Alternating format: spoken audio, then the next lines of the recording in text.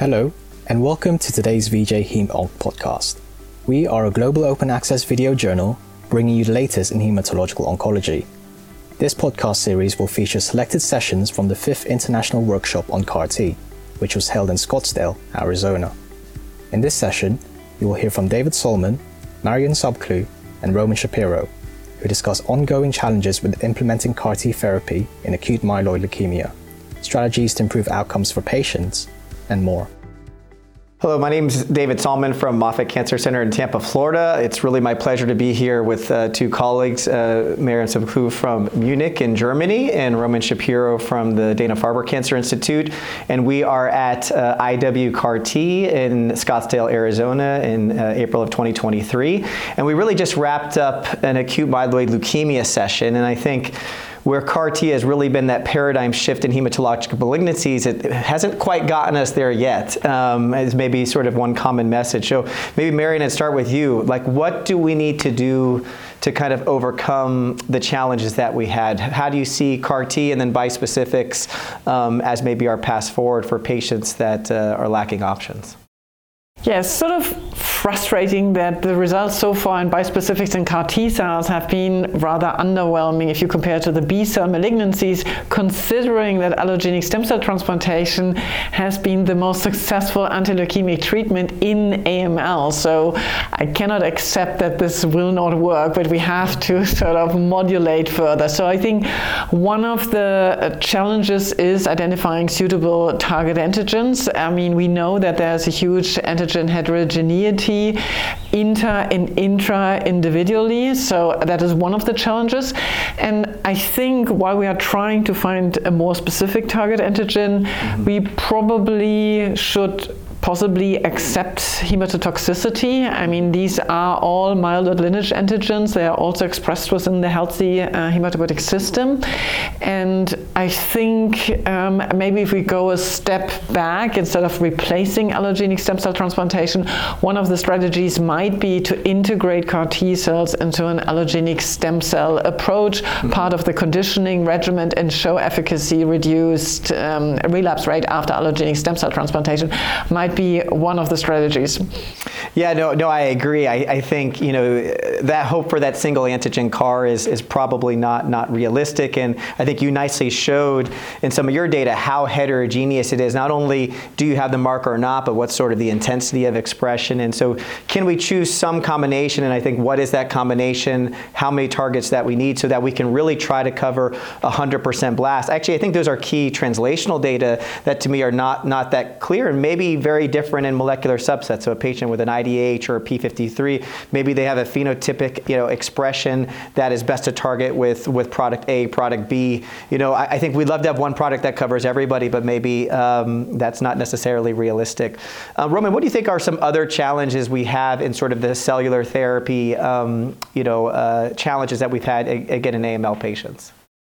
Yeah, and there are many, and I think we're systematically overcoming them, but it's going to take time. But one of the challenges that comes to mind, even from our session earlier today, are the leukemia stem cells. And I know there's been debate in the field about whether these things really exist. But I'm in the camp that believes that leukemia stem cells exist, and these are potentially more difficult to target. They don't cycle as readily. There are fewer of them. They might not express antigens, like for instance what was discussed with NKG2D. And so the ability to target those cells that ultimately prevent even later relapses. Let's say you took 100% blasts and went down to 0% blasts, but you did not eradicate the leukemia stem cell that can perhaps later, 6 months or 8 months or 2 years later, result in relapse. That would be a key thing, I think, in AML. And it's interesting, like for NKG2D as an example, I mean, there have been studies and groups that have shown that you can upregulate ligands for NKG2D with certain drugs, like PARP inhibitors as an example. There was a paper that was published in Nature a few years ago. There are strategies that one can potentially implement to combine these modalities with cellular therapy to perhaps target the leukemia stem cells. And I think another challenge that we heard is sort of, what is the T cell fitness? Of course, with autologous products, that could be an issue. So, Marian, I know you're doing a lot of, work. Do you think this is the disease setting, the prior therapies, molecular subsets? I mean, what is the biggest challenge with the T cell fitness? You talked a lot, if we're just sort of constantly engaging with continuous, bispecifics, that, we get this exhausted, phenotype in the end. So what do we need to be thinking about, both maybe in CAR-T and bispecifics, thinking about the actual T cell itself? Yes, so first of all, I think we need to learn as much as possible from the B-cell field. So, I mean, it has been shown for BLIN that it works best in the MRD setting, low disease burden. So I think this is one of the things we need to improve. We are currently applying bispecifics in CAR-T cells often in patients with high disease burden that had received lots of prior treatment lines. So I think that is one of the things we can probably translate from the B-cell malignancies. But then I think there are probably differences. And we know that T cells from AML patients, even at initial diagnosis, are already compromised in function. That's been shown on transcriptional, but also on functional data. And we know that the T cell fitness is further decreasing with each prior treatment line. We know the T cell fitness is decreasing at time of relapse. And at least from our group, we could show that if you are targeting an antigen that is ubiquitously expressed and you are sort of giving the bispecific, and I think the same applies to the CAR-T cells, is sort of continuously engaging a ubiquitously myeloid lineage target antigen, you are further inducing T cell exhaustion, just like in chronic viral infections. So I think in that context, the target antigen is also contributing to T cell fitness. And in the bispecifics, clearly I would argue that you have to apply the bispecific and have then treatment-free intervals, and that the way you dose your bispecific actually also makes an impact on T cell fitness. Yeah, and I think we have so many moving parts, right? We have target, we have T cell, we have other immune microenvironment issues, and I think we need to be very cognizant of that when we're developing our trials. So are we at least in multiple different cohorts trying to answer these questions and getting the key sequential bone marrow specimens to maybe help answer those translationally? But maybe CAR T cells are not the answer, and I think maybe Roman, is our NK cells the future? We've chosen the wrong cell with T cell. NK is the answer. Maybe if you want to comment on anything else, like gamma delta T cells, or maybe alternative approaches other than T cells. Yeah, so I think we're all collaborators, and we have a collaborative spirit, and we like to work together. And in fact, that's my bias in this space. I think that it's not the answer for leukemia will not be one kind of cell. I think that I'm biased towards NK cells. I work a lot with NK cells. I think about NK cells all day, and so I believe that NK cells can definitely form part of the puzzle to attain a deep remission. Sustaining that remission is a challenge, and I think that ultimately, we alluded to this earlier, the success of just bone marrow transplant, right? The fact that we can cure 60% of leukemias at least, that's at the very beginning. If you think about it, that's a success of cellular therapy. Can we replicate that in the relapse setting? And that with bone marrow transplant, if we look at the graphs, there are all kinds of cells in there, not just NK cells, not just T cells. There are monocytes, there are neutrophils, there are many other cells in the graph that might be contributing to the success of bone marrow transplant. And I think that in the relapse setting, if we're going to use a CAR product, it's going to have to go into various cell types that will have to work together. In the early phase NK cell trial that we talked about in the session, that BPDCN case example was just we were so interested in this and was trying to understand this better. Is that how is it possible that we infused a bunch of NK cells and a bunch of T cells ended up in the tumor site where there were no T cells there before?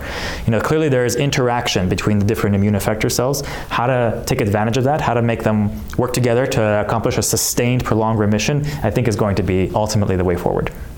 Yeah, I think we've heard it's unfortunately going to be quite complicated. Maybe like just taking us home, Marion, like what is your sort of message of optimism? Are we going to have our immune therapy breakthrough, and how are we going to get there?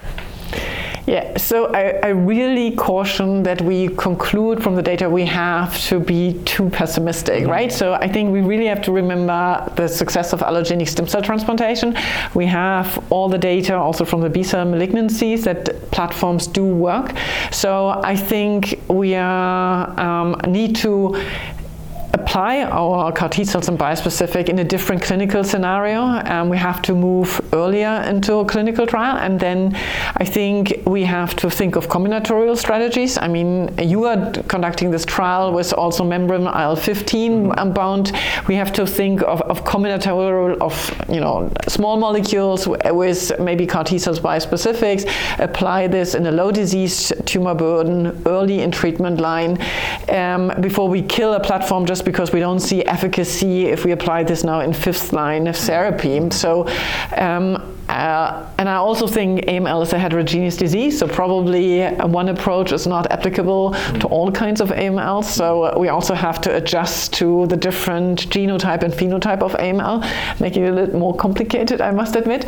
But I think there are so many aspects that are obvious for improvement that I think it would be a mistake to give up at this point.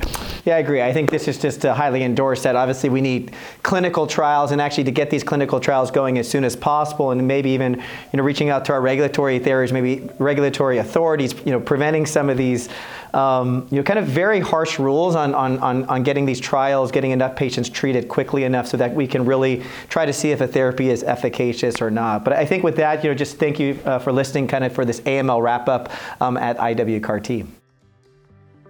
Thank you so much for listening to today's podcast. We hope you enjoyed. Be sure to follow us on Twitter at VJHemeOnc and subscribe to VJ Heme Onc podcasts on Spotify, Apple, and Podbean. Until next time.